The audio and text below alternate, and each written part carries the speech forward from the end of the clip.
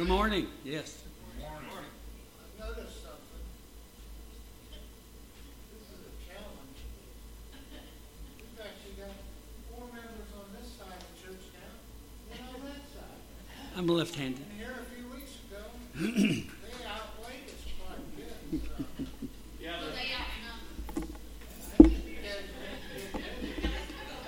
Yeah, watch how you phrase that. Jim, if you go by weight, our counterbalance is set if you go by weight. Weight counts for this side. You're only up by 1.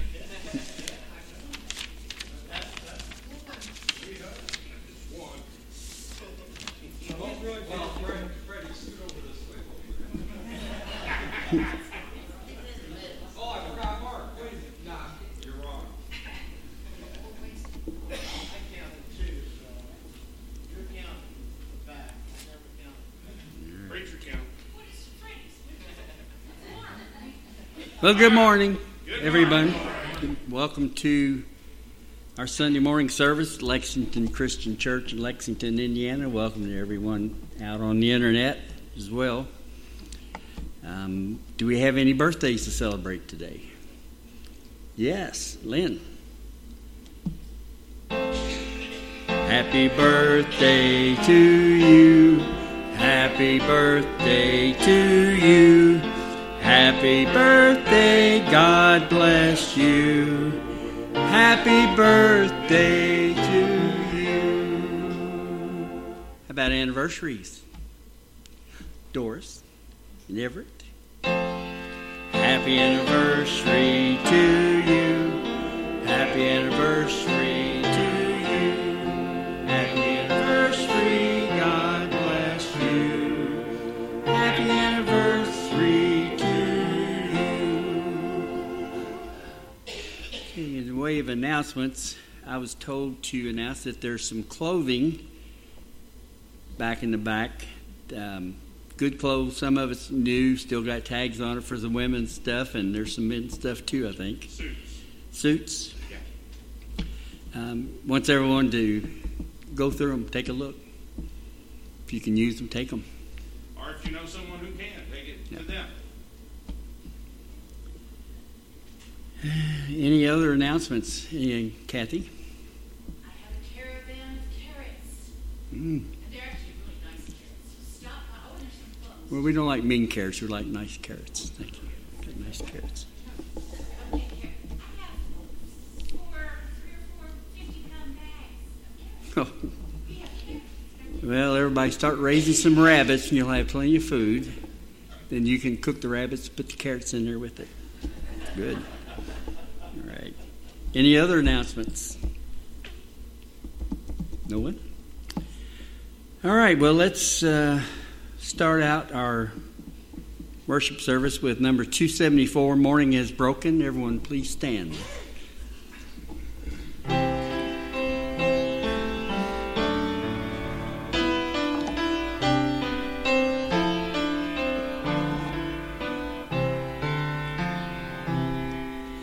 Morning has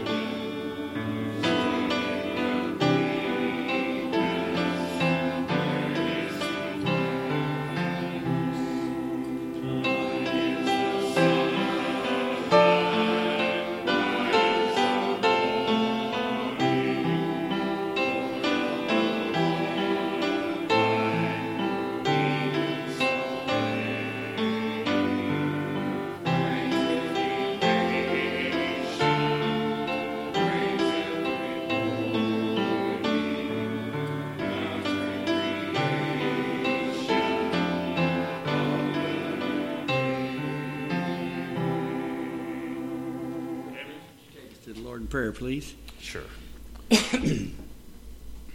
Our Father in God, we praise you. You are so good to us.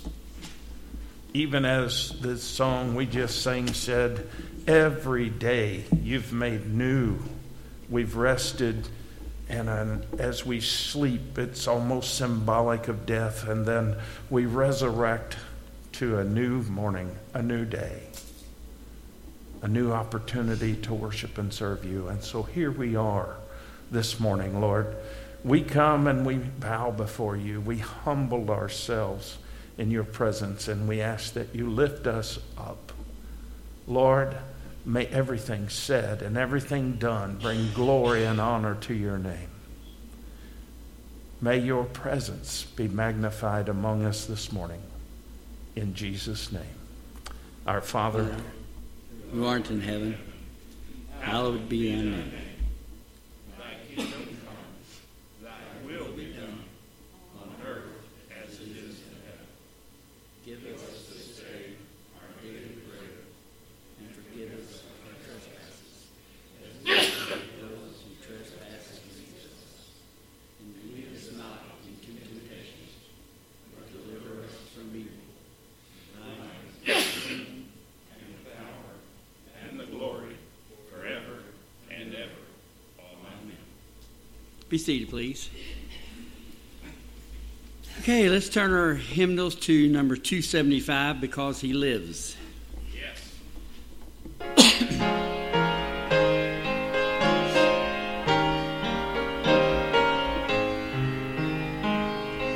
God sent His Son.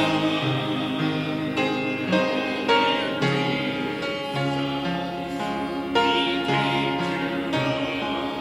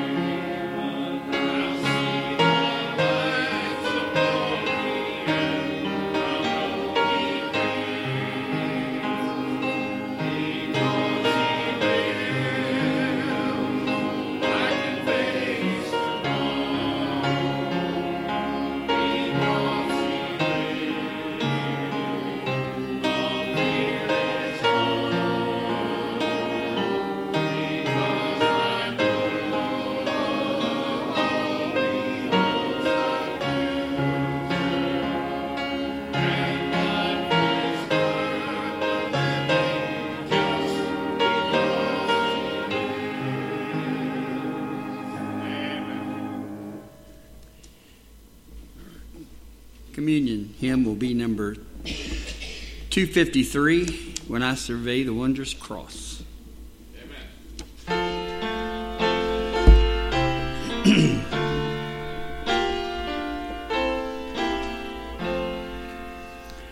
When I survey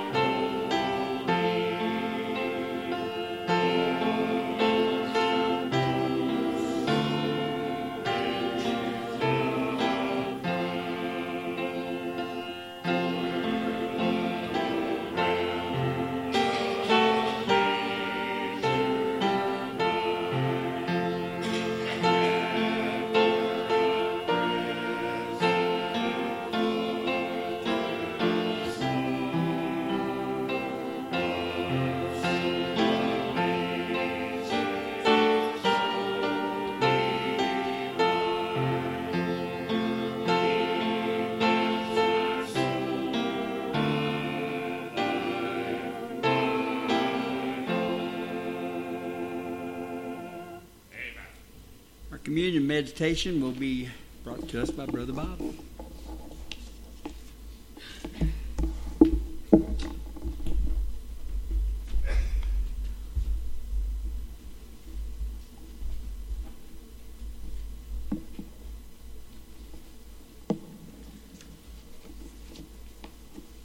Meditation this morning is entitled Unity in Christ. Jesus knew his followers would be a lot like you and me, people from every background, every age group, every nationality, every generation. So before he was arrested, Jesus said a prayer for you and for me. Amen. I'd like to read that for you this morning from John 17, verses 20 through 23.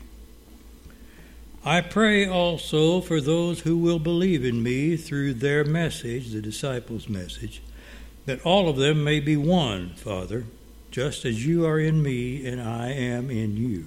Amen.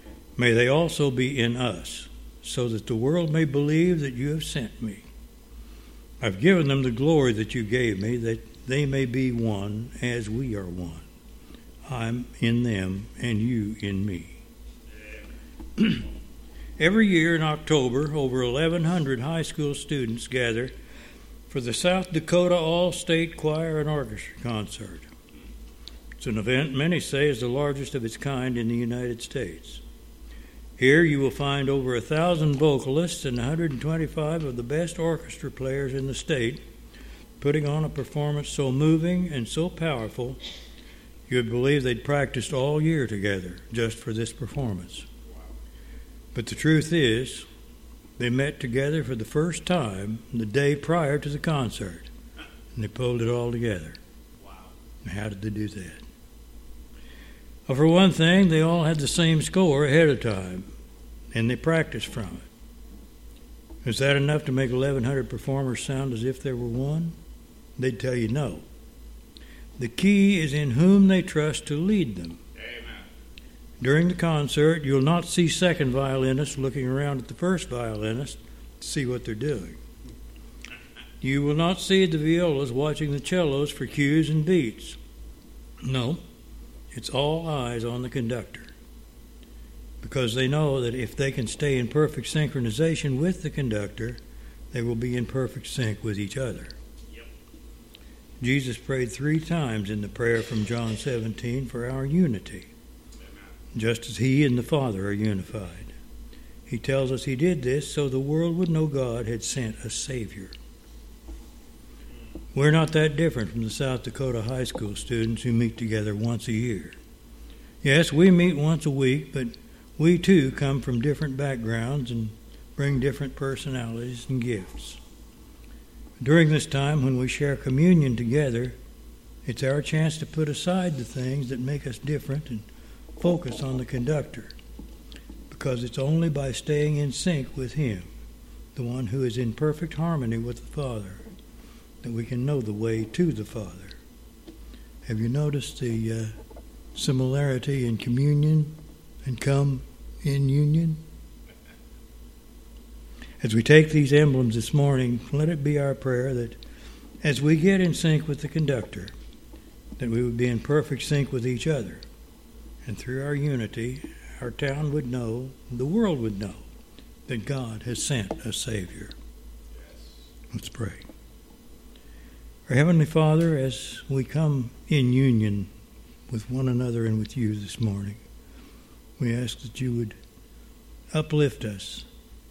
We might not only take the word to our town, our community, our state, nation, but to all the world, that all might know that you are the conductor, you are the leader, and you are our Savior. It's in Christ's name we pray. Amen.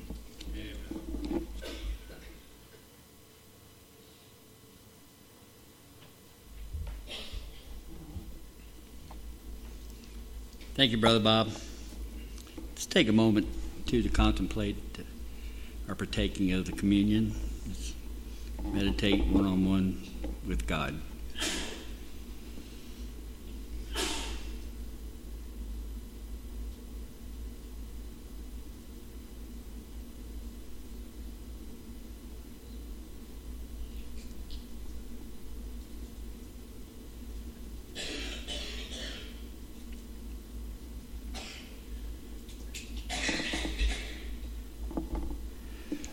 When Jesus met in the upper room with his disciples, they were together for their last Passover feast. Jesus took the bread, broke it, gave it to the apostles, and told them to eat, for this is my body that will be sacrificed for the remission of their sins. Let's all partake.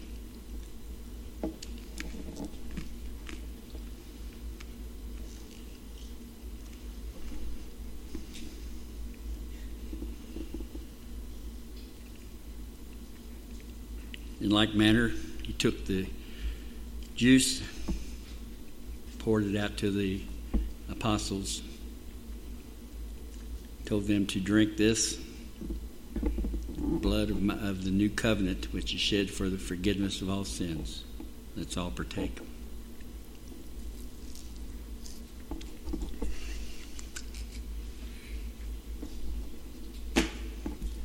Let's stand for the doxology.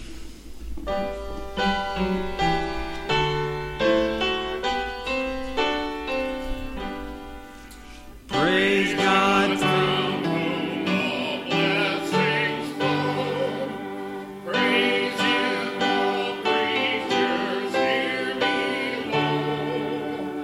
Praise Him above the heavenly hosts. Praise Father, Son, and Holy Ghost.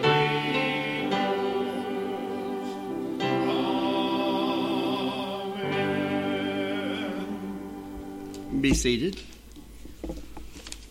Before we do our next hymn, I've got a little reading. This just came to me this week.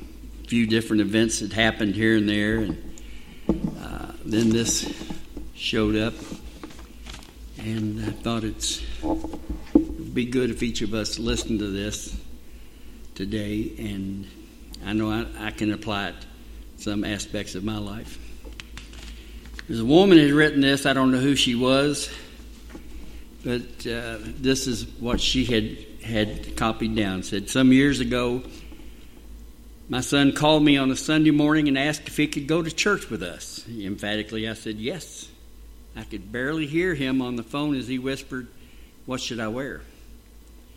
In the most loving way I could, I responded, 'Whatever you want to wear. Doesn't matter as long as you go to church with me.' You see, my son hasn't been saved, and he would never go to church with me when I asked. He had long hair, scruffy beard, tattoos all the way down his arms and even on his fingers. He rode to church with us that Sunday, and it was a day I'll never forget. He was wearing a long-sleeved button-down shirt to cover his tattoos because of the shame church people had made him feel. As my husband parked the car, the Lord spoke to me and said, 'When you go in, make sure your son sits between you and your best friend.' Although I was a little puzzled at why the Lord would give me such instructions, I didn't question him. When we sat down, my son was beside her, and immediately she started loving on him the way she loves on everyone at church. She told him how awesome his tattoos were and asked who did them. When he told her that he had done them, she gasped and made him feel even more at ease as she told him what a wonderful artist he was. As the service started with the praise and worship, I heard the Lord speak to me again. 'Today, your son will be saved.' Amen. When the preacher goes to the pulpit, your son will go down and be saved." I immediately started crying uncontrollably. I knew the Lord was about to answer years and years of pleading and praying for my son. Amen. Thank you, Jesus. When the preacher stepped behind the pulpit, he said, "There's a young man here today that the Lord is speaking to. He wants you to do business with him right now. You need to come to the altar right now." I felt my son nudge me so he'd get out of the pew, and I grabbed my husband's arm and we moved out of his way. This mama couldn't go to the altar with him. The aisle was so far away from her at the time. All I could do was praise my sweet, sweet Lord for answering years and years of prayers. Yes. That day, my husband, my friend, and the preacher led my son to the Lord. That day, his name is written in the Lamb's Book of Life. That day, all of heaven rejoiced. That day I heard and I saw the Lord at work. I will eternally be grateful for a dear, dear friend that did not judge my son for the tattoos on his skin or the clothes he was wearing or the length of his hair, but instead showed him the love of God that he had been searching for. So please, please, do not make people come to church feel ashamed for what they're wearing, Amen. for the tattoos that they have, for the piercings that they may have, or anything else you deem is inappropriate. The Lord sees them. You don't know how long a mama or a grandma or granddaddy, daddy, or friend, or anyone else had been praying for the salvation. Yes. The words you say can either draw them near to the Lord or push them away. I would hate to be the one who pushed someone away from the Lord because of the way I felt about their appearance. Amen. When God does a work on their heart, I promise you that you will see everything about them change. Let God do what he does. Yes. Your job is to love, not to condemn. Amen. If a prostitute comes in the church, she's probably going to dress like a prostitute until the Lord touches her and changes her. If a drunkard walked in the church, they may smell like alcohol until the Lord touches them and changes them. Yep. If a drug addict walks in the church, he or she may be high on drugs. Yep.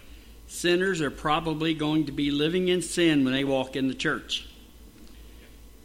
Just love them to Jesus. I'm not saying you have to condone anything that is not of God, but you better watch how you treat them. The Lord sees and hears you. Amen. Amen. And I'm going to You have a need this morning, just mind the Lord. use a little bit of that when I'm driving the bus. All right, let's get to our next hymn, number 596, Count Your Many Blessings.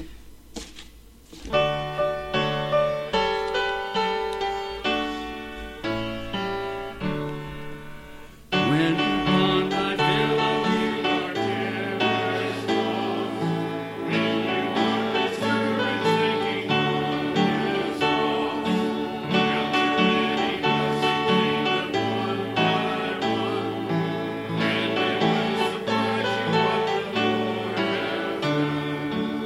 Count your blessings, name them one by one. Count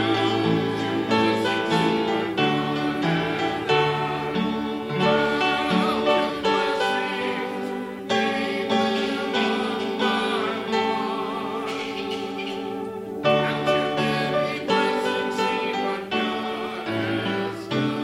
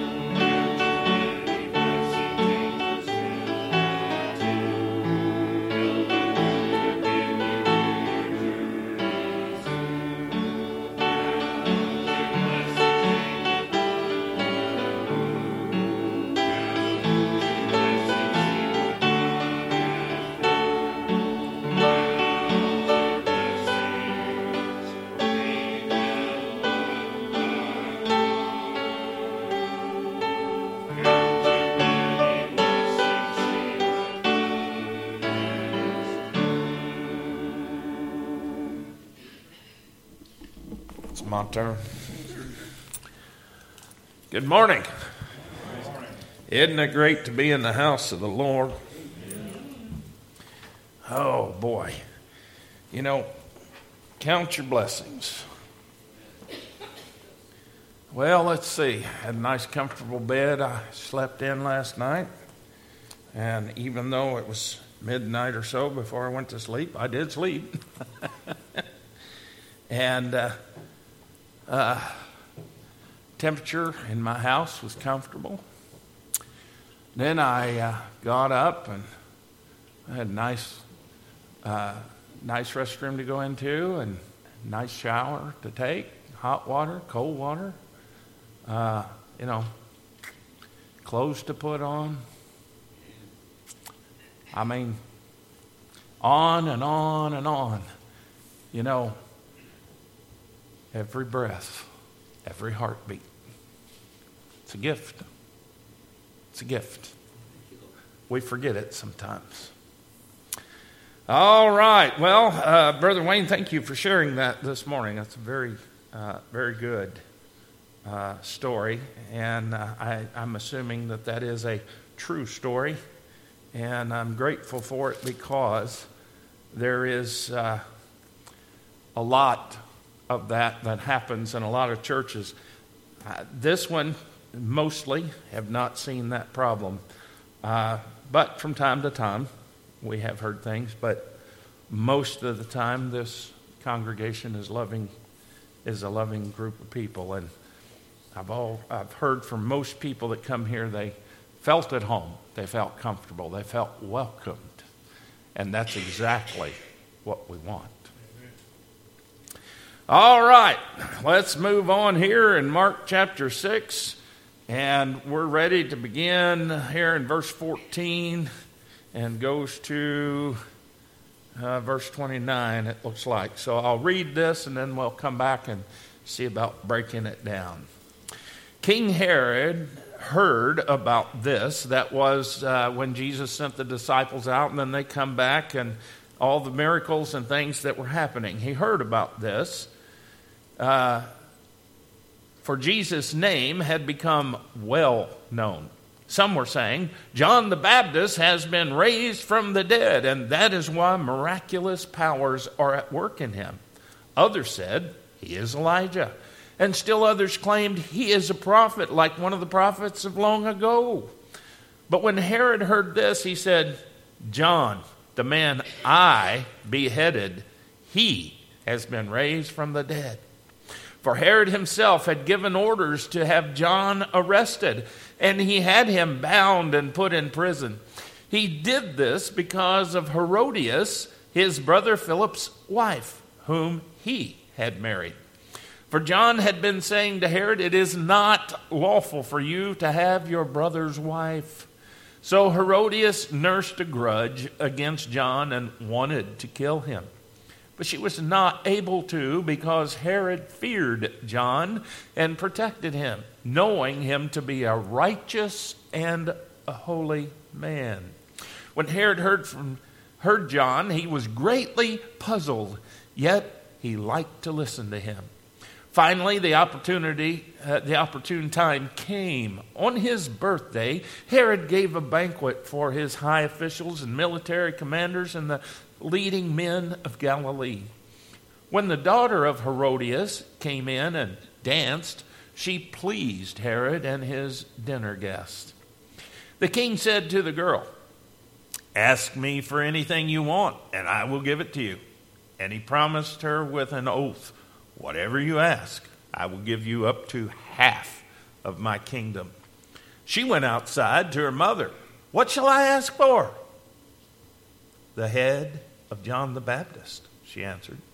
At once, the girl hurried in to the king with the request. I want you to give me right now the head of John the Baptist on a platter. The king was greatly distressed, but because of his oaths and his dinner guest, he did not want to refuse her. So he immediately sent an executioner with orders to bring John's head. The man went, beheaded John in the prison, and brought back his head on a platter. He presented it to the girl, and she gave it to her mother. On hearing of this, John's disciples came and took his body and laid it in a tomb. Oh, thank you all for standing for the word of the Lord. You can be seated. What a story, huh? Who says there's not murder and intrigue in the Bible? Wow. So here we have someone holding a grudge, someone who refuses to forgive, someone who is holding on to that bitterness and that hatred, and that's living in their heart instead of love, instead of God, instead of goodness. When we hold a grudge like that, when we have unforgiveness, the Bible's very clear. If you don't forgive, you won't be forgiven. Amen. That's just tough, but that's a fact. That's what the Bible says. That's not what Brother Mitch says. That's what the Word of God says. And that one is a hard pill to swallow, because if you've been through some things in life, man, I was molested as a child, but I have forgiven the one who did it. You see, I've learned the secret to forgiveness. Number one is that all the evil things I did, I have to point a finger at me and look in the mirror, because the evil that was done to me, that's not the only evil. My evil is there too. And when I came to Jesus and asked, boom, he forgave. It was gone. There's our example. He forgave, and it's gone. Second thing I've learned is that the evil that people do, you have to look beyond them and see the demon that's whispering in their ear and telling them to go ahead and do these things. When I sin, it's because I've let myself be influenced by the evil around me, by demons speaking into my ear. Sometimes I just hear somebody say something that it just don't rub me the right way, and instantly the demon says, you should defend yourself, get angry. And I'm sad to say that many, many times I give in to that one. And I have to learn. That's just the devil. Jesus never acts that way towards us. When he's angry, he's angry. And yet, he can express himself without all of that hatred. He does it out of love. When we discipline our children, we should be doing it not out of aggravation, not out of being angry about what they've done, but out of love, correcting them so that they know they shouldn't do those things because it's against God, or maybe against the law in some cases. But here, in this situation, King Herod, last couple of years we had the Christmas pageant, and I got to play King Herod's part. Baby murderer, not the ideal way to think of yourself, but it's a pageant, and it's from Scripture. It's true. But here, King Herod, he heard about the things that Jesus has been doing because he's become so well known throughout the region. Why? Well, let's see. Anybody in here ever heard of Benihana?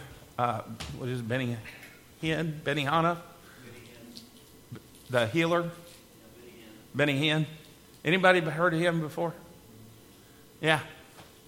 There's people over the years who come, and through the power of God, maybe, sometimes, maybe not, but you hear things that's going on. You hear things. And that gives them a level of notoriety just because they're doing something different from what everybody else has ever done or from what everybody expects to be done. As Smith Wigglesworth, I had never heard of him before until I read his book, and it was introduced actually by Herman, so I bought the book and read about his life. And I bet a lot of people hated this man because he was so bold and so straightforward. I mean, he'd been a plumber and ignorant. His wife taught him to read when he became a minister. After he became a minister, his wife taught him how to read. And he, one time, went into a funeral home. He never said anything to anybody. He walked into the funeral home. He walked up to the casket. He grabbed the body out of the casket, stood him up, and said, live in the name of Jesus. And they let go.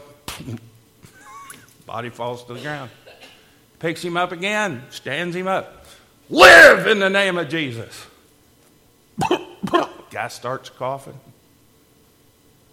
and walked out of there.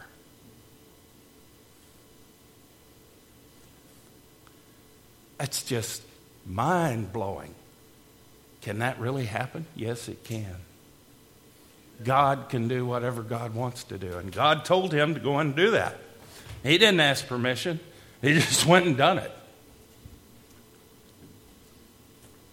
So when Jesus was doing these things, people noticed. Wow, he's healing. He's healing. And because of that, people always wagged their tongue. Some were saying, he's John the Baptist, raised from the dead. That's why all these miraculous powers are at work in him. Others said, no, he's Elijah. Remember, Elijah did more miracles than anybody else. And still others claim he is a prophet like one of the prophets of long ago. But when Herod heard this, his conscience come into play. And it's very clear there that this statement is made because of his conscience. He said, it is John the Baptist whom I beheaded. I had him killed and now I'm in trouble. He's come back. I'm in real trouble now. Before he was just telling me it was illegal, but now he's got all these powers. I got to be careful. But he was wrong. It was not John come back from the dead. It was Jesus, and they just could not fathom or accept that he is the living, incarnate God, the Son of God. They could not fathom that, and they could not accept it. Guess what? People still have that same problem today. They just cannot accept that Jesus is God in the flesh, that he is the Son of God, that he can do these miraculous things. People have even harder time believing that Jesus gave men the ability to sometimes be able to do miraculous things too. Not that they themselves are doing it, but because they are so submitted to God and so in tune and walking with the Holy Spirit that he uses them as vessels so that his work can be done. And many people today just say, oh, that's not real. Oh, that's of the devil. I used to be one of those people, folks, that used to say that. You know what that's called in the Bible? When you attribute the work of God to the devil, it's called blasphemy. And I'm guilty. I'm guilty. I just could not accept that miracles could be done like that these days. Oh, then I met Herman. It changed everything. Wow. At first, I didn't believe a lot of the things Herman said.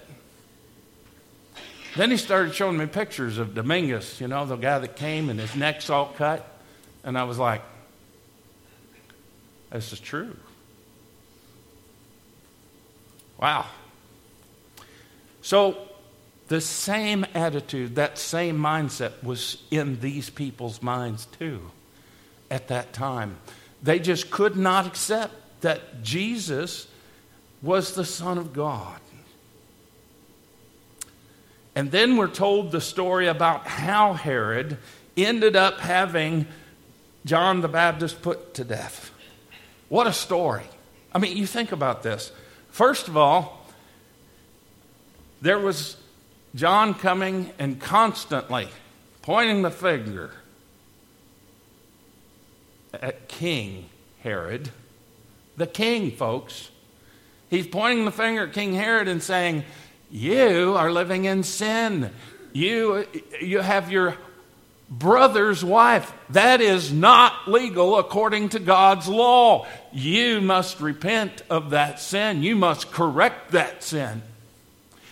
And if you study a little bit, you find out that not only was she the wife of Philip, his brother, but she's also their niece. So here, these two brothers both were married to their niece.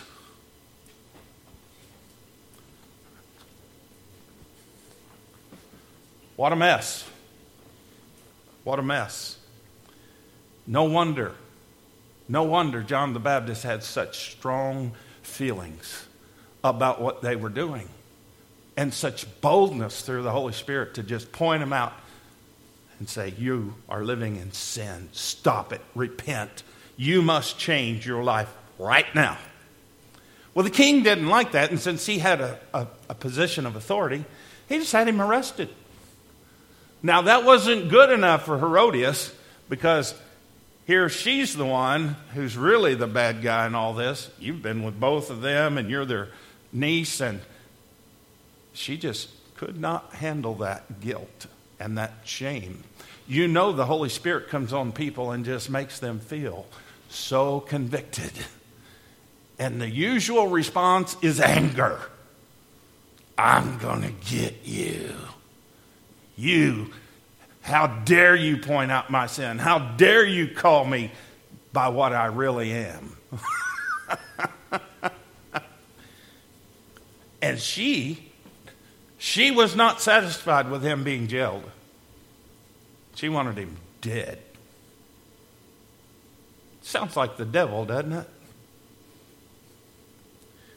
So she's just waiting for an opportunity. She's got this hatred, this bitterness for John the Baptist, and she's just waiting till she gets the right opportunity, and then she's going to have him finished, done. And so comes a time when King Herod is throwing a big party, and he invites all the important people, you know, people on the A-list, they say. I've never been on one of those, so I don't know what that's like, but the people on the A-list, he invites them all over, and they all come, and they're having a big dinner, and they're having their wine and their drinks, and they're having a big time. And then here comes Herodias' daughter, his niece's niece, or his niece's daughter. I don't know exactly how that would be in relation to him, but anyway, and we don't know. We're not told how old this young girl is. It just said a young girl. She comes in and she dances. Now, folks, here's the thing. This is not common. A girl that's that close to the king is not supposed to be doing the performing. They're supposed to be sitting and watching the performance. So for them, that's why it says it was such a special treat, because here she is, she's above the A-list, and she's doing the performing. She's the one who's entertaining the guest. And so King Herod is just really, really happy, because here she comes up and she dances before them. Now, we don't know what kind of dance it was, but whatever it was entertainment. Okay, that's what it was. It was a form of entertainment. And, of course, you've got to figure these men are all half drunk anyway by now, probably. And here this young girl gets out here, and she's putting on the show for them. And, boy, are they happy. Sounds like some bars people go to. And King Herod was so happy that he forgot his brain. He was just totally disconnected from thinking altogether. Oh, that was so wonderful. What can I do for you? Up to half my kingdom. You know, that would have been all he'd had to say for me. Okay, I'll take it. Which half is mine? But not this girl. This girl, she runs to her mommy and says, Mommy, what should I ask for? Now, you think about this, folks. Would any of you tell your daughter to ask for the head of somebody? I mean, just think about that bitterness and that hatred. And think about that. When they come back and hand the head of John the Baptist on a platter to this young girl. She's sitting there holding this head and smiling. Look what I did, Mommy. Look what I did. Can you imagine how that young girl grew up? I pray that God changed her heart, because after that, what's left? You already murdered somebody or had it done.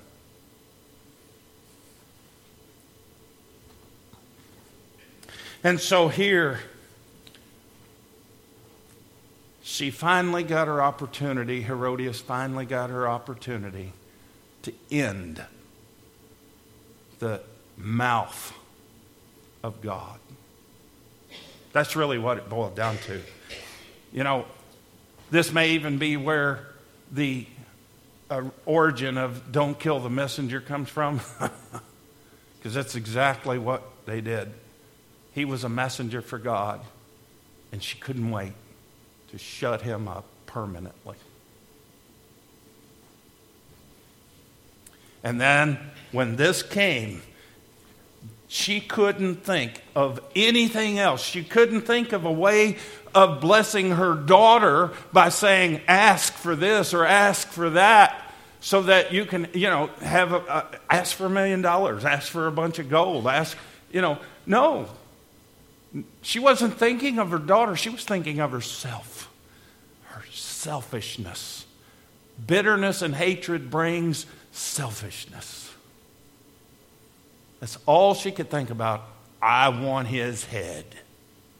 And so she tells her daughter, well, now it's my opportunity, and I'm going to use you to get it. I'm going to use your opportunity to get what I want. She was a politician after all. A queen. If he's king, she's queen. Wow.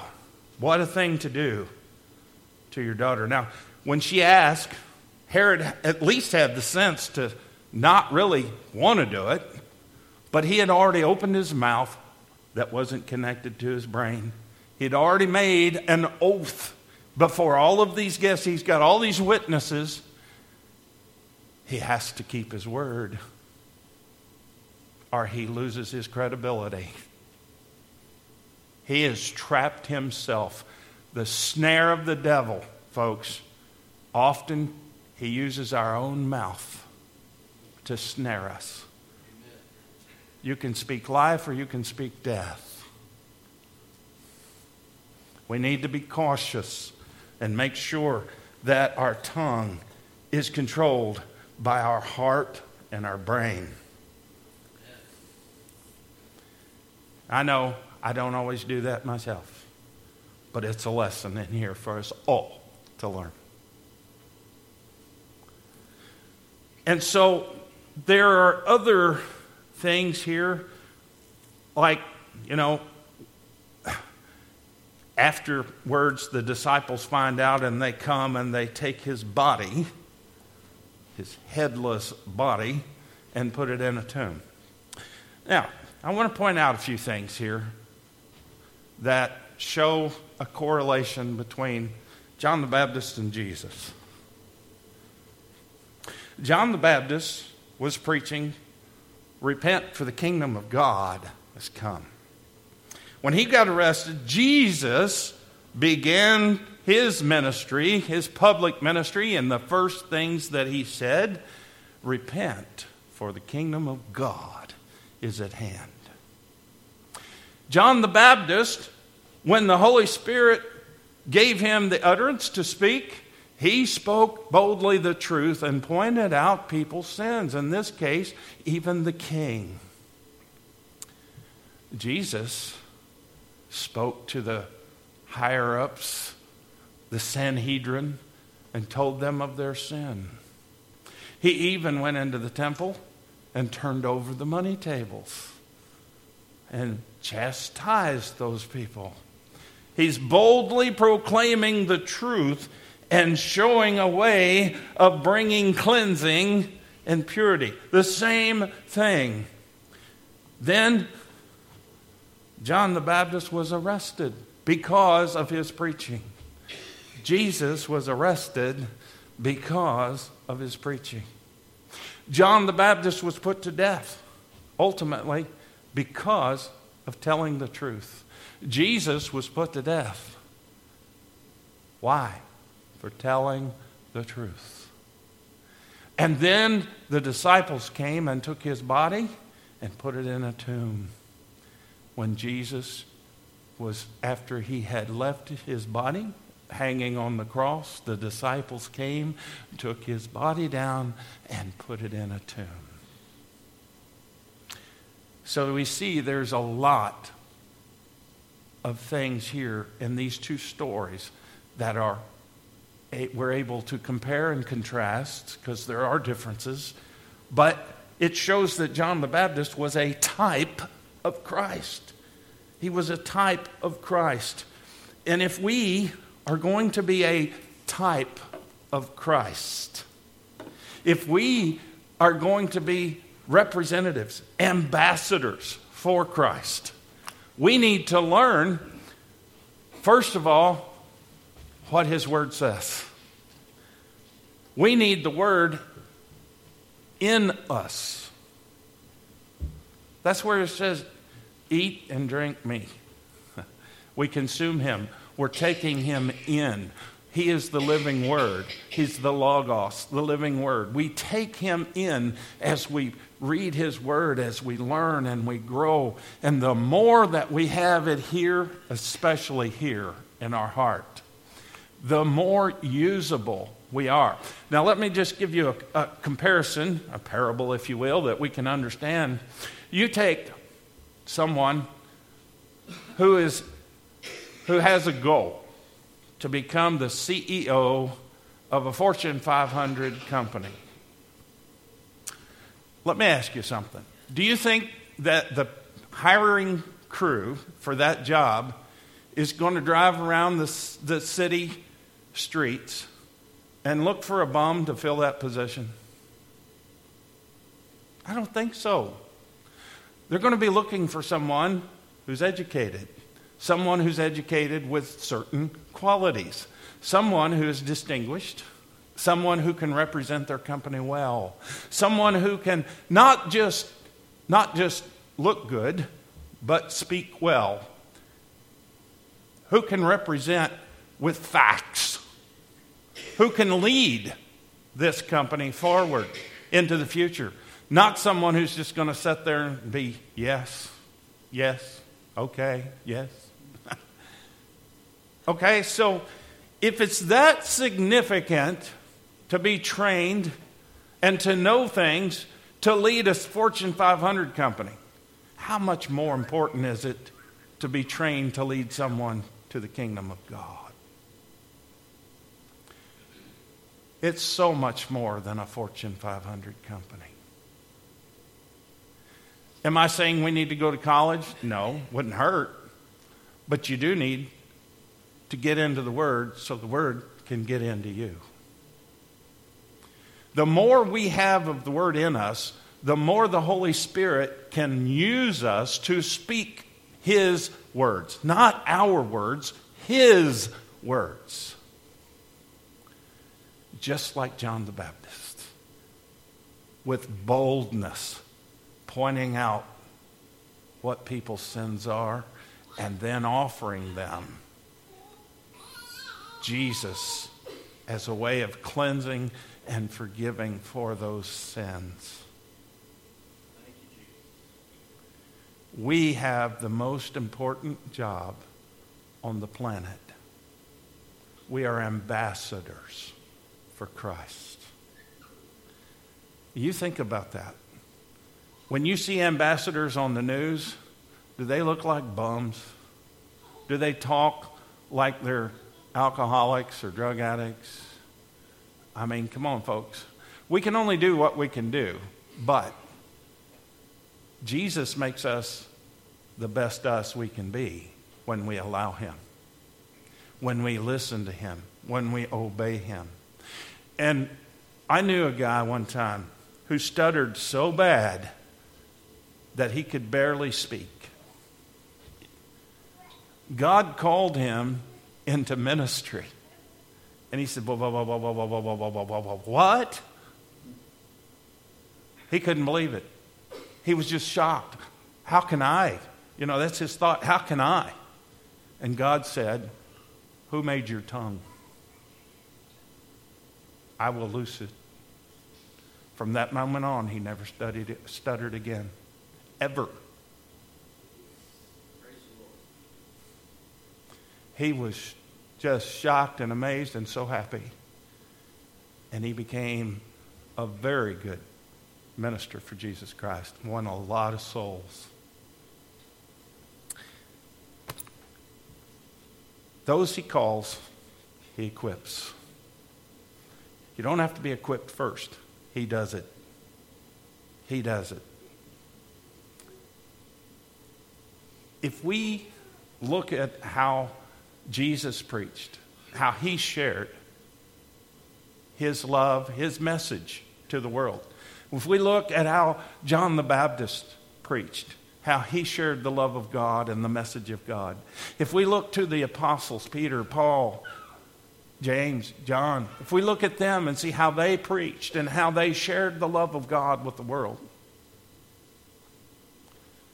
And then we look at ourselves. How do we match up? Don't say, but I'm not an apostle. Yes, you are. An apostle, the original word apostle in the original language, all it means is one who is sent. What did God say? Go and make disciples. You are apostles in that sense. We are all apostles. We're sent. Oh, but they were disciples. You are too. A disciple is just one who is taught. And you're taught. Some of us may be more taught than others, but we all know Jesus. And that is all we have to share, is Jesus and what he's done for us. And live it before people so they can see that it is real. So if we do that examination, how are we doing? If you have a need this morning, just mind the Lord and come as we sing. Brother Wayne. Our hymn of invitation will be number 334, There is Power in the Blood. Let's all stand. And should you have a need, please come forward and see us.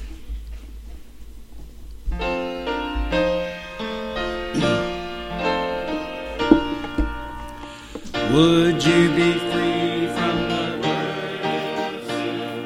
There's power in the blood, power in the blood. Would you believe the victory? There's wonderful power in the blood. There's power, wonderful power in the blood of the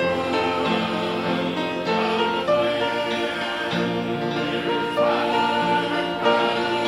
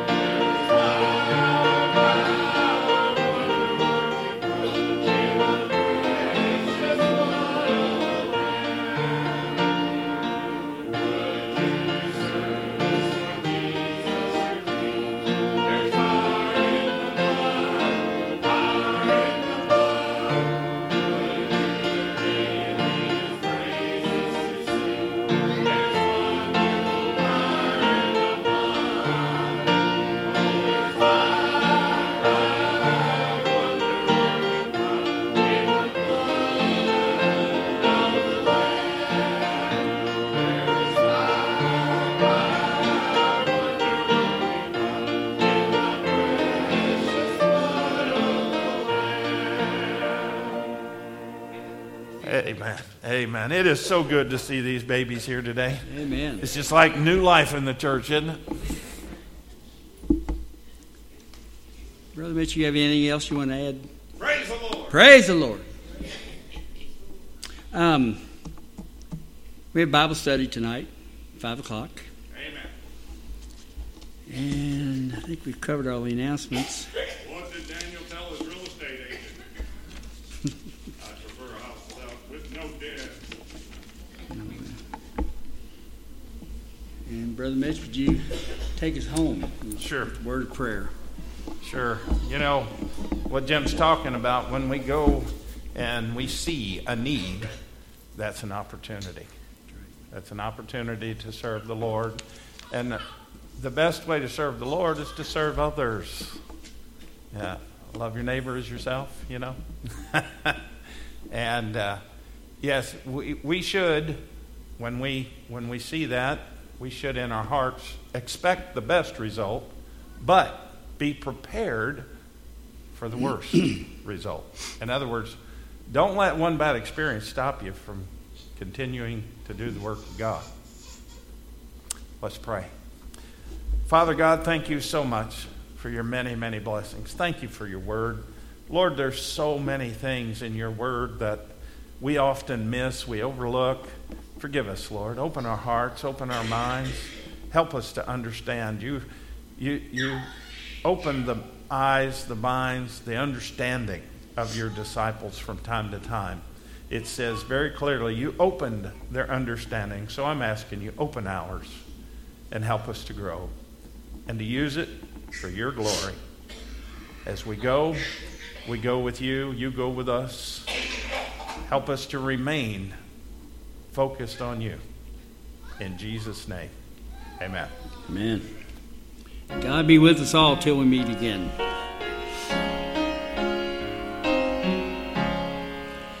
God be with you till we meet.